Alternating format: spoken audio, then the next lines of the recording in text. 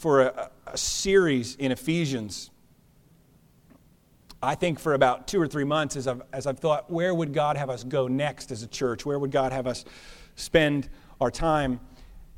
And this book has just overwhelmingly impressed my heart with its character and with what I believe we need to know and believe as a church. I've spent about the last month reading and writing and just digging into this book each and every day. Some of you have been tracking on Facebook. You've seen my progress in working on the translation, and you've encouraged me, and I appreciate that. I am so excited to read these 14 verses to you, the first 14 verses of this book. And let me challenge you in your daily walk to be reading ahead. You can read this book. If you wake up an hour earlier and you just sit down and you read this book tomorrow, start in verse 1, you read all the way to the end, you'll have probably 15 or 20 minutes left over to brew coffee, and to get started on what you need to do for the day. This will not take you long to read. But as I've read through it over the past weeks and months, I have just been blessed over and over and over again with just new understanding and new encouragement over what God is doing in and through the church as He fills each and every one of us with the glory of God in Jesus Christ. I'm so excited to read to you. Before Lori went down off the platform, she handed me a note, and so as is our practice, we are going to pray for God to bless the message. But I also want to take another moment to pray for her sister Beth. Her surgery to remove her cancer is on Tuesday. It's going to be an all-day event. She will be in the hospital in recovery for 3 days following that.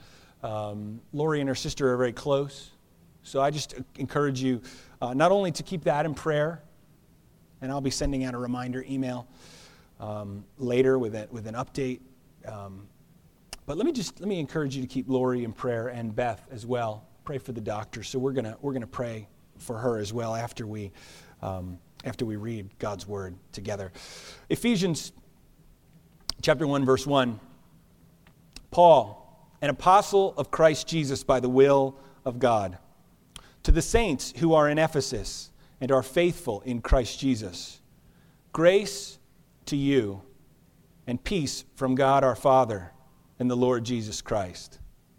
Blessed be the God and Father of our Lord Jesus Christ, who has blessed us in Christ with every spiritual blessing in the heavenly places, even as He chose us in Him before the foundation of the world, that we should be holy and blameless before Him. In love, He predestined us for adoption as sons through Jesus Christ, according to the purpose of His will, to the praise of His glorious grace, with which He has blessed us in the Beloved. In Him we have redemption through His blood, the forgiveness of our trespasses, according to the riches of His grace, which He lavished upon us in all wisdom and insight, making known to us the mystery of His will, according to His purpose, which He set forth in Christ, as a plan for the fullness of time, to unite all things in Him, things in heaven and things on earth.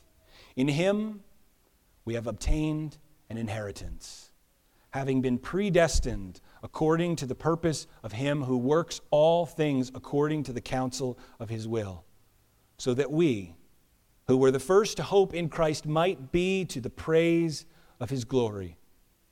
In Him you also, when you heard the word of truth, the gospel of your salvation, and believed in Him, were sealed with the promised Holy Spirit, who is the guarantee of our inheritance until we acquire possession of it, to the praise of His glory. Let's pray as we turn to God's word. Father, we thank You for these words. Lord, I thank You for this blessed beginning to this book. Lord, both in the blessing that it has been to study these words and to spend time in your presence contemplating what it is that you said through your servant Paul so many years ago, but also in the beginning of what I believe has the possibility of being a season in your word that could transform our hearts and minds, our understanding of what it means to be known by you and be blessed in Christ. And also, which could transform our expectations of what it means to be a church, what it means to expect you to work through our church, what it is that you seek to do in and through not only the church that fills the world, Lord, each assembled body of believers, but also this individual church on this particular street corner, in this particular town, on this peninsula in 2010. Father, may our hearts and minds be challenged and encouraged as we look through your word. Father, we lift up our sister Lori and her sister Beth, and we pray for these doctors who will be doing their operation. Father, we pray that the surgery would be successful, that they would remove every last bit of cancer. But Father, we also pray for Lori and for Beth and for Brad and the children, that through this surgery and through this suffering, Father, that you would remove every shred of doubt, every shred of anxiety, and that they would trust in your sovereignty and your grace and your mercy and your love as you accomplish your purpose through this trial. Father, we ask that you would speak to us now, challenge us, encourage us, and transform us by your word, we pray. We pray this in the precious name of Jesus. Amen. Well, as we approach the study of the book of Ephesians this morning, I'd like to begin the book by looking at the first 2 verses. I had thought we could cover 14 verses, but those of you who know me well or have known me for any amount of time, you know that 14 verses, especially in Paul, would not only be a stretch, but we'd probably be here for 3 or 4 hours. And so we're not going to get through it. We're going to get through 2 verses this morning. That's what we're going to do. And so this morning, as we turn to Ephesians, before we dig into the meat of this long, large blessing, I'm just going to move that. There we go. In verses 3 through 14, I just want to begin by analyzing and examining what's going on in these first 2 verses by asking 3 questions. These are the 3 questions. The first question is, who is Paul? Because I know that in a group this large, that there are some of you who will say, who is Paul and why should we listen to him? I thought we were here to hear about Jesus. And the second question is, who are the saints in Ephesus and why do we care about a letter written to them? What can we learn from an old, dusty letter that is 2,000 years old? And then finally, what is the message that Paul brings to the Ephesians? So those are the 3 questions that we're going to answer. And we're just going to jump right in. The letter begins by answering the question, who is Paul? Verse 1 says, Paul, an apostle of Christ Jesus by the will of God. Who is Paul? Paul is an apostle of Christ Jesus. You may hear in your past experience, you may have driven past an apostolic church or you've heard of St. Paul the apostle, and that gives us an idea of a man who is holy. Paul is often portrayed as in prayer in stained glass windows. Many times he has a sword, because of his apostolic ministry of proclaiming the word of God far and wide. But that image, while it gives an impression maybe of who Paul became by the end of his life, it doesn't give an accurate reflection of who Paul was when God found him and arrested him. Paul was a wretched man who opposed the church for what he believed was the glory of God. Paul, in the book of Acts, appears first as a man named Saul, who was a persecutor of the church. After Jesus was raised from the dead and he ascended into heaven, his apostles began to preach and teach throughout Jerusalem. You can read about this in the first chapters of the book of Acts. The church began to grow, and thousands of people were flooding into this new church, believing the message of the gospel. And many people, many of the Jews who saw people becoming Christians, leaving behind temple worship and trusting in this resurrected man, Jesus Christ, they believed that the church needed to be crushed because this man, Jesus, made himself God. And so Paul began to persecute the church. He held or watched over the pile of coats. People took off their coats and laid them down. And Paul watched their stuff so nobody would steal anything, while a group of angry people went and killed the deacon, Stephen. Paul approved of what happened because he believed that it glorified God to put people who opposed God to death. Paul traveled around the region around Jerusalem, breaking up churches, dragging people out of their homes, imprisoning pastors and leaders, and destroying lives and reputations. He was a wretched, wretched man. But on his way from Jerusalem to Damascus, on his way to this city to drag people out of their homes, to break up the church, he encountered on the road to Damascus the risen Lord Jesus Christ, who confronted him and asked him, "Why are you persecuting me?" Paul had no idea. He had no idea what to say because he didn't even know who this man was. He said, "Who are you, Lord?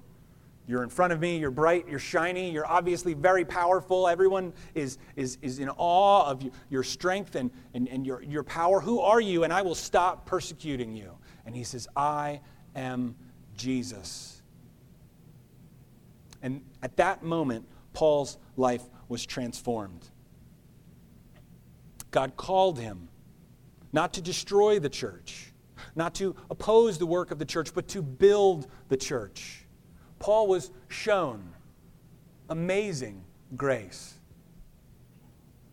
The amazing grace of God, being commissioned to build the church. And so we see Paul is called an apostle of Jesus Christ by the will of God. Isn't it just like God in his nature to take one who opposes, who destroys, who tears down,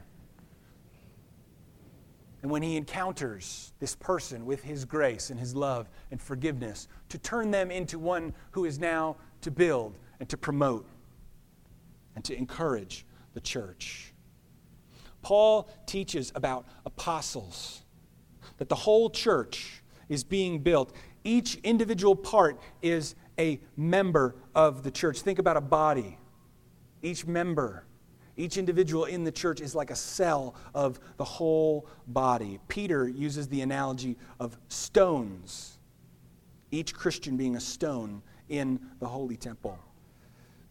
Paul teaches that the whole church is being built upon the foundation of the apostles, those whom Jesus has called to give a defining word to the church, to testify to the fact that he came, he lived, he died, he was raised from the dead, and he ascended to sit at the right hand of God in glory and honor. And so when we hear the word that somebody is an apostle, we ought to see them as the foundation of the church. The words that they speak, we're to build our lives on them. Paul teaches in Ephesians 2, verses 19 and 20, that Christ Jesus is the cornerstone and that the apostles are the foundation. Paul has a trust, a teaching that the church needs to hear and pay attention to. If you look at chapter 3, verses 4 and 5, Paul says that there is a mystery. He says, when you read this letter, when you read the letter to the Ephesians, you can perceive my insight into the mystery of Christ, which was not made known to the sons of men in other generations, as it has now been revealed to his holy apostles and prophets by the Spirit. The trust that's been given to Paul involves a mystery Now, a mystery is not something to be solved, right? It's not call Columbo and Peter Falk will come out and solve the crime or the murder. It's not go and find Sherlock Holmes and he with his perceptive powers will figure out what no one else can do. That's not what a mystery is. A mystery is not something to be solved in the Scripture, but it's something that can only be solved by the revelation of God. And it has now been solved. It's been revealed to us. The mystery that Paul has been entrusted with is called the mystery of Christ. The fact that each and every human being can be at peace with God because of what Jesus has done for us on the cross. That mystery being made known by the power of the Holy Spirit. We learn in Ephesians 4:11 that apostles are a gift to the church to build up the church, to equip the church for the work of service, that each member, that's all of us, that we might go and serve others, proclaiming the gospel to them so that they might know it and be saved.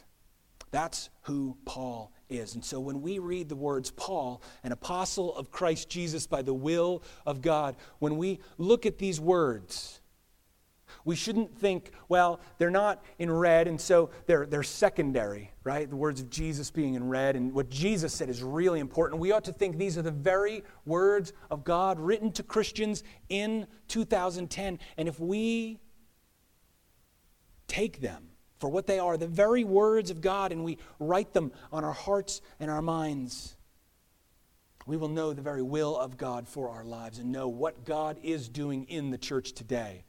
Because it's Paul's task to equip us that we might be faithful.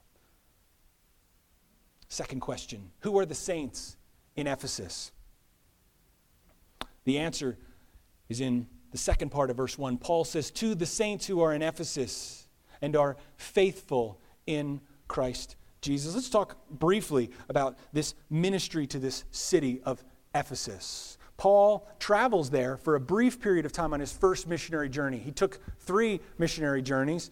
Paul shows up in Ephesus for a short period of time. He arrives there. He begins to teach, but he does not have time to spend there. He's got to go somewhere else. But he leaves 2 of his friends, Priscilla and Aquila, behind. Paul desired to preach in this city and to plant the church there because it was a rich city. It was the commercial center of the Roman province of Asia. They were wealthy. Coins from Ephesus have been found all over what was once the Roman Empire.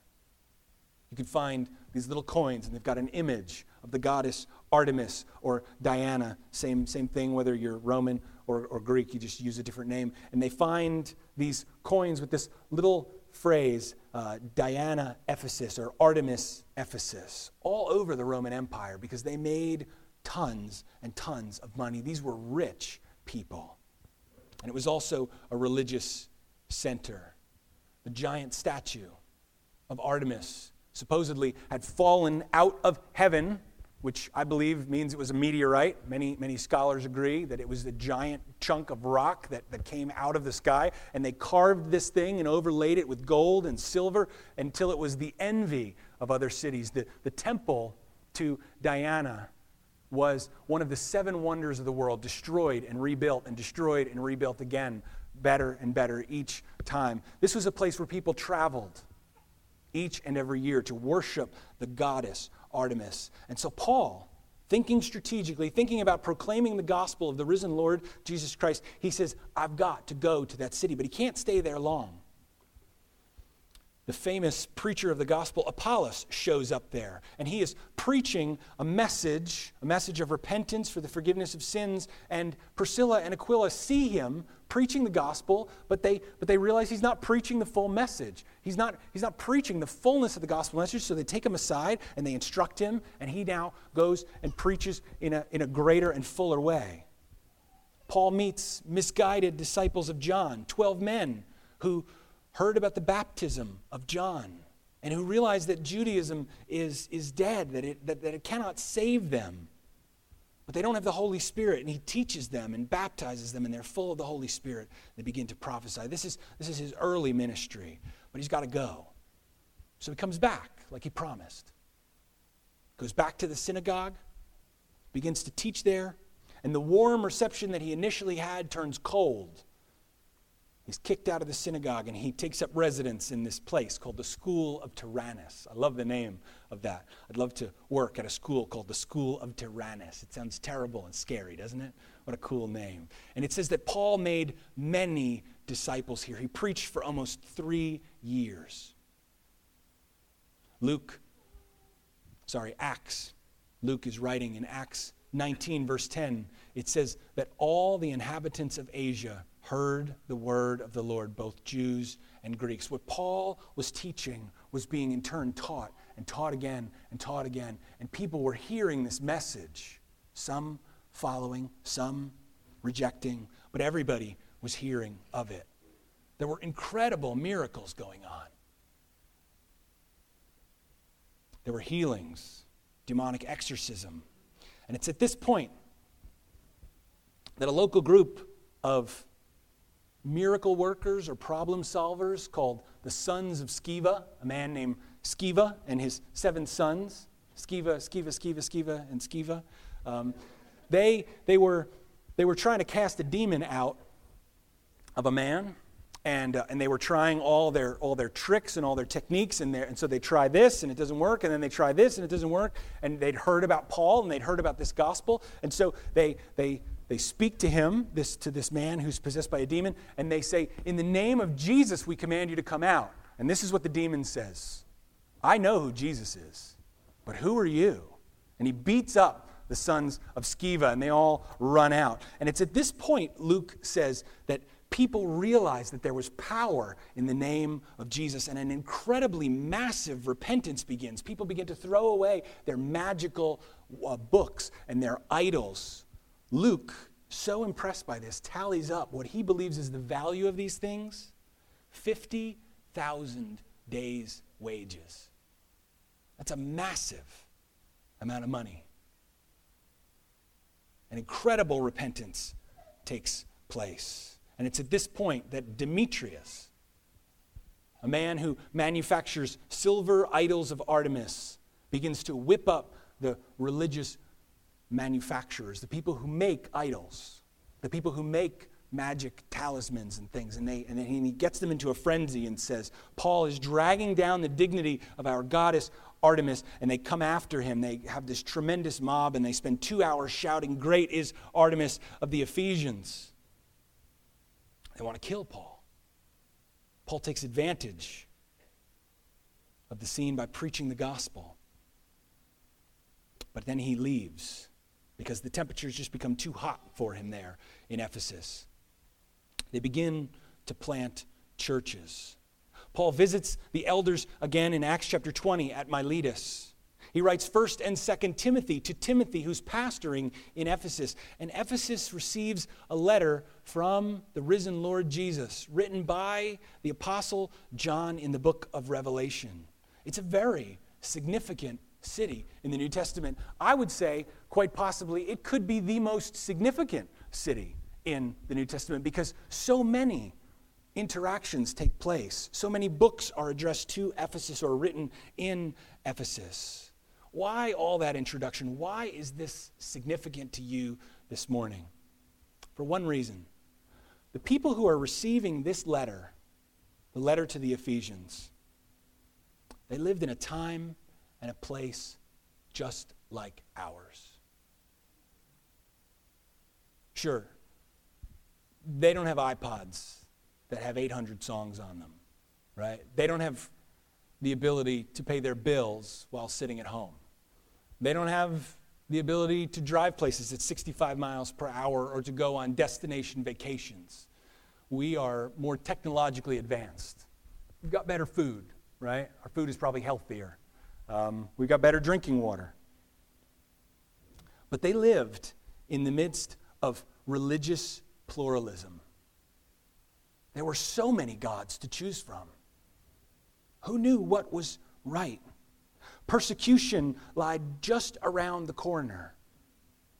The ability to worship, folks, freely, as we choose, without government interference, is kind of, it's a new idea.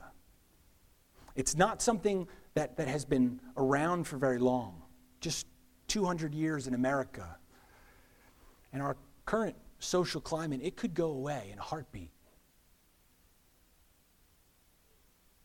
And these people lived with the realization that any day, the religious manufacturers and sellers of goods could turn on them and begin to persecute them. And they lived in a city of tremendous doctrinal uncertainty. There were so many gods and so many religions and so many beliefs that people had a hard time sorting them out. Who is the supreme God? Is it Artemis, who is sovereign over all of creation? Or is it the Lord God? And they needed knowledge. They needed to know. What did they need to know? Paul is going to teach them 3 things in this letter, which we're going to spend a whole lot of time unpacking. And so I just want to summarize them, but I want to point out one thing. Paul is overwhelmingly glad in this letter. Paul knows the doctrinal uncertainty that fills the city. And you know what? You've heard me speak about this many, many times about what's being proclaimed in many churches as the gospel. And how that should grieve us and just how we should be upset about that, and we should strive for greater doctrinal purity in the church. But Paul's not upset. Paul is overwhelmingly positive and excited in this letter. Because the Ephesians, they know that they need to know things. I'm getting ahead of myself. Let me just put that thought on hold for a minute. What are the things that he's going to teach in this letter? First thing that they need to know is they needed to know who they were. And so what we will see in the first 3 chapters of this book is that in Christ, the Ephesians and us by extension, they are blessed and seated. Paul instructs these extremely rich people the wealth that they possessed in Christ. So we're gonna take a deep, long look at who we are in Christ. We are blessed by God, verse 3 says, with every spiritual blessing in the heavenly places. We possess wealth in Christ. Second, these people needed to be affirmed and instructed in the way in which they should walk. We live in confusing times. There are more options available to us than any people that have ever lived. But things were probably equally confusing for them back then. How do we handle the temptations and the questionable things in our lives? How should we walk? Paul spends all of chapter 4 and chapter 5 explaining how a Christian should walk in the world, how they should walk as a child of light, how they should walk as one who's beloved by God, how they should walk in wisdom, and how they should walk in purity. And he details this extensively to the Ephesians, and we'll see all that. And then third, he teaches them that they need to know how to wage war against the devil and against the spiritual powers that are waging war against them. And in the final section of the book, he teaches them how to stand. So we're going to see, as Christians, that the way in which we're to live our lives is to sit and to walk and to stand. Paul develops these ideas extensively throughout the letter. Now, I want to point out something interesting that Paul says about the Ephesians here. He calls them saints. Saints. This should be interesting to us, because when you drive past a church like the church of St. Paul the Apostle, or you interact with people who have different religious beliefs, you find out that a lot of people worship saints, or they're impressed by saints, or they pray to saints, right? And they believe that by communicating with this person who's more holy than they are, or who lived a life that had miracles in it, that somehow that this helps them. Now, this is interesting. The word saints. The word is literally translated holy ones. Holy ones. This word, holy, is applied in chapter 3, verse 5 to the apostles, where we learn that God has not made known the mystery of Christ in other generations, but he's now revealed it through his holy apostles, which is what we might expect. Paul, St. Paul, the apostle, is a holy man, and therefore he reveals deep and mighty things of God. We also find the word holy applied to the church. In chapter 2, verse 21, Paul is talking again about the apostles and the prophets and Christ Jesus being the cornerstone, in whom the whole structure, the whole church being joined together, grows into a holy temple in the Lord. And so apostles are holy, and the temple of the church that God is building is holy. It's also applied to the Spirit, who is literally in the Scriptures many times called the Spirit of holiness. We know him today. It's easier probably just to say the Holy Spirit, in whom Ephesians 1:13 teaches us we're sealed and we're instructed not to grieve by our sins. And so these are all things we expect. Apostles are holy. The church is holy. The Spirit is holy. A holy church with holy saints. Paul points out to us in Ephesians chapter 5 that Christ is serving his bride, the church, by washing her with the water of the word, that she might be holy and blameless before him. The church's destiny, the whole assembled church, is that they might be holy. But it's not just a word that's applied to select and special individuals in the church.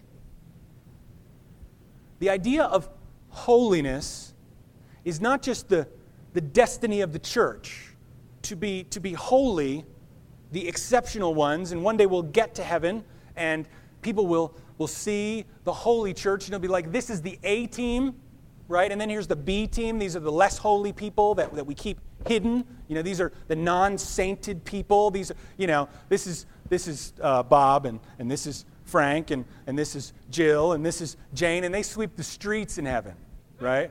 As opposed to the Apostle Paul, who sits right next to Jesus, who sits at the right hand of God the Father. He's really holy, and these people are less holy. That's not the way the Bible presents holiness. Holiness is not just a corporate destiny, the destiny of the assembled people, but it's an individual one as well. Look at Ephesians chapter 1, verse 3.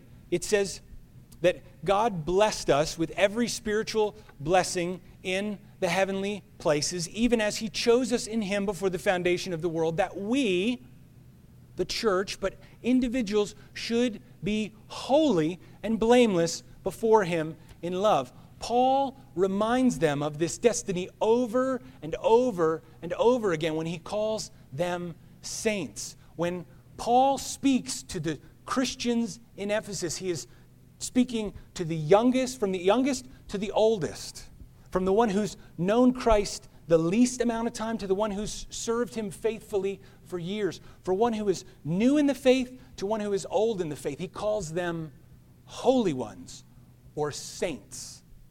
9 times Paul uses this word to describe the people in Ephesus. Let me encourage you, Christian, here this morning, that this is the way God sees you in the gospel. When God looks at you, he sees one of his holy ones. Someone who has been sanctified and purified by his grace and by the peace that he's accomplished in Christ on the cross. Paul is overwhelmingly positive in this letter. Why? Because he's writing to the holy ones of God.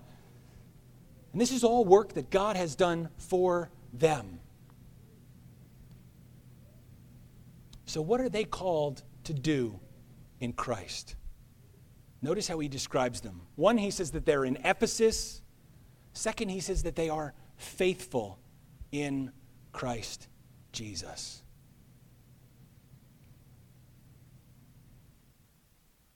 What does God call us to do this morning as we begin a series in Ephesians? He calls us to what Paul commends about the Ephesians, and he commends their faithfulness. Faithfulness is an interesting word in the Bible. Faithfulness is applied to God, and it is applied to Jesus, and it is applied often to the promises of God. God is faithful. He does what he promises, and his promises are faithful. They are trustworthy. We can read a verse together as a church like Romans 8:28, that God has ordained that he will accomplish all things for good to those whom he loves and who are called according to his purpose. And we can say, yes, that is a promise made to us by God. And we know that everything that happens, whether we deem it good or evil, that God is working that out for our good if we're called in Christ. We can trust the promise because God is faithful and because the promise is trustworthy. But he calls us to be faithful, to believe what he promises. As we hear his words, to live as if each and every word that we hear is true. You may hear that word this morning from Romans 8:28, that God causes all things to work together for good. And you may say, but what about this situation in my Christian sister's life? What about this difficulty I'm facing at work in my life? Do you believe that God's word to you is true? Do you trust in that word? Are you faithful to that word? God calls us to live as though his words are true. And so because these believers were faithful, they believed God's word, they received it, Paul is ecstatic to write to them a letter unfolding the grace and the gift of God to them. And he sums it up in his greeting. The whole message of the book is right here in verse 2. He says, grace to you and peace from God our Father and the Lord Jesus Christ. What is the message that Paul brings to them? Grace and peace from God the Father and the Lord Jesus Christ. What is grace? Grace is goodness and kindness that we do not deserve. God's grace is shown most fully that he accomplishes salvation on our behalf out of the richness of his grace.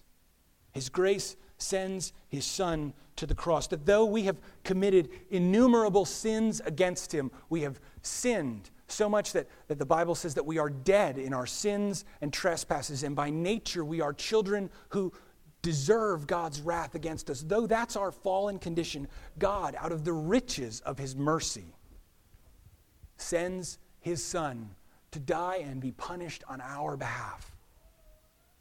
Every sin you've ever committed, inflicted on Christ, so that you can walk away free from your sins. That is the grace of God toward us. We're saved by grace through faith, and not because of anything that we've done. Paul calls us later on in the book to believe that we're called to extend that grace to others through the spiritual gifts that he's given to us, through the words that we speak, and most especially in the proclamation of the gospel. So Paul brings a message of grace, but grace that only comes because of the peace that God has accomplished on our behalf. In chapter 2, verse 14, Paul says that Jesus is our peace, who has broken down every wall between us and our God. And he's also broken down every wall between all kinds of classes of people. He has taken the Jews and the Gentiles and he's made them into one new man in the church. There's a peace that comes from the Holy Spirit that binds us all together. And most telling, most informing of our mission is the fact that the church has been given a peace in the form of the gospel, which we're called to share with all people. In the armor of God, we're called to put on the footwear of the preparation of the gospel of peace. So what is the message of Ephesians that we are going to be exploring? The riches of God's great grace toward us through the peace that he's accomplished on the cross. Paul's going to teach us over the next few months about the wealth that we have in Christ, how we're to walk, and how we're to wage war against spiritual powers that war against us. He's going to teach us to sit and to walk and to stand. Let me encourage you this morning. If you're here and you're a believer and you're thinking, what is it all about? Who am I? What am I supposed to be doing? Let me just encourage you that all that we need to know, we learn by looking at the cross and by understanding what God has accomplished through the cross on our behalf, what we are in Christ.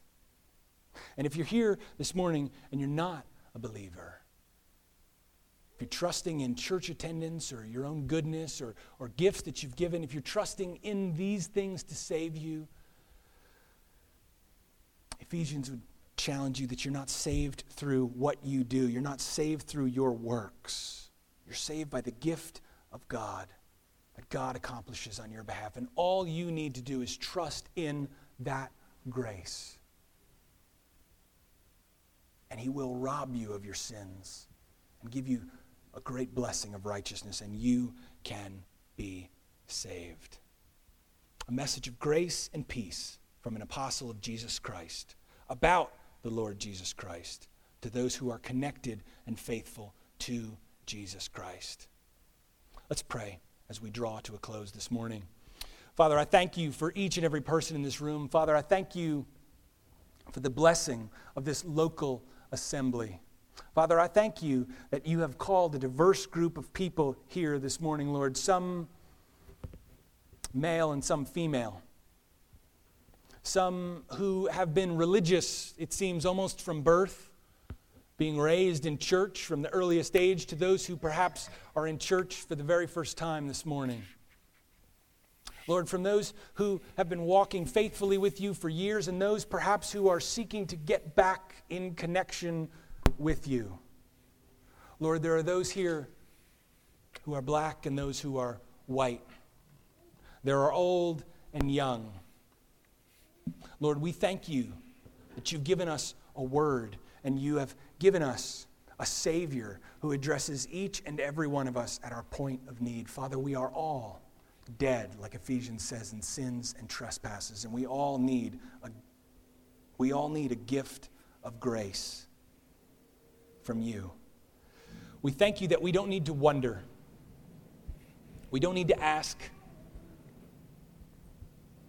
will you forgive me? Because you have shown it plainly that salvation is accomplished through the death of Jesus on the cross, Lord. And so if there is someone here this morning who doesn't know you, I pray that they would trust not in their own goodness, that they would trust not in works of righteousness, but that they would trust in the saving work of Jesus on the cross, who takes all sins upon himself and purchases peace by his death. I pray that they would trust in the fullness of that this morning. And Father, I pray for each and every believer who's here this morning, each and every person who's received this message. Father, we thank you that you have made us holy. Lord, that you view us as holy. Even though we lack so many things, you have purified us, Father, in your presence, and you've made us adequate in Christ. Father, may we hear clearly that all we need to do to respond to your grace is to be faithful and to trust each and every promise that you've made to us. And so I pray, Father, as we close, but also as we begin a series in this book, I pray that we would hear each and every word that comes from you, and that we would say, yes, Lord, we believe it by your grace and for your glory. We pray that you would build us as a church as we walk through this word. Father, build us in you. Build us up in Christ. Do with us what you will. In Jesus' name we pray. Amen.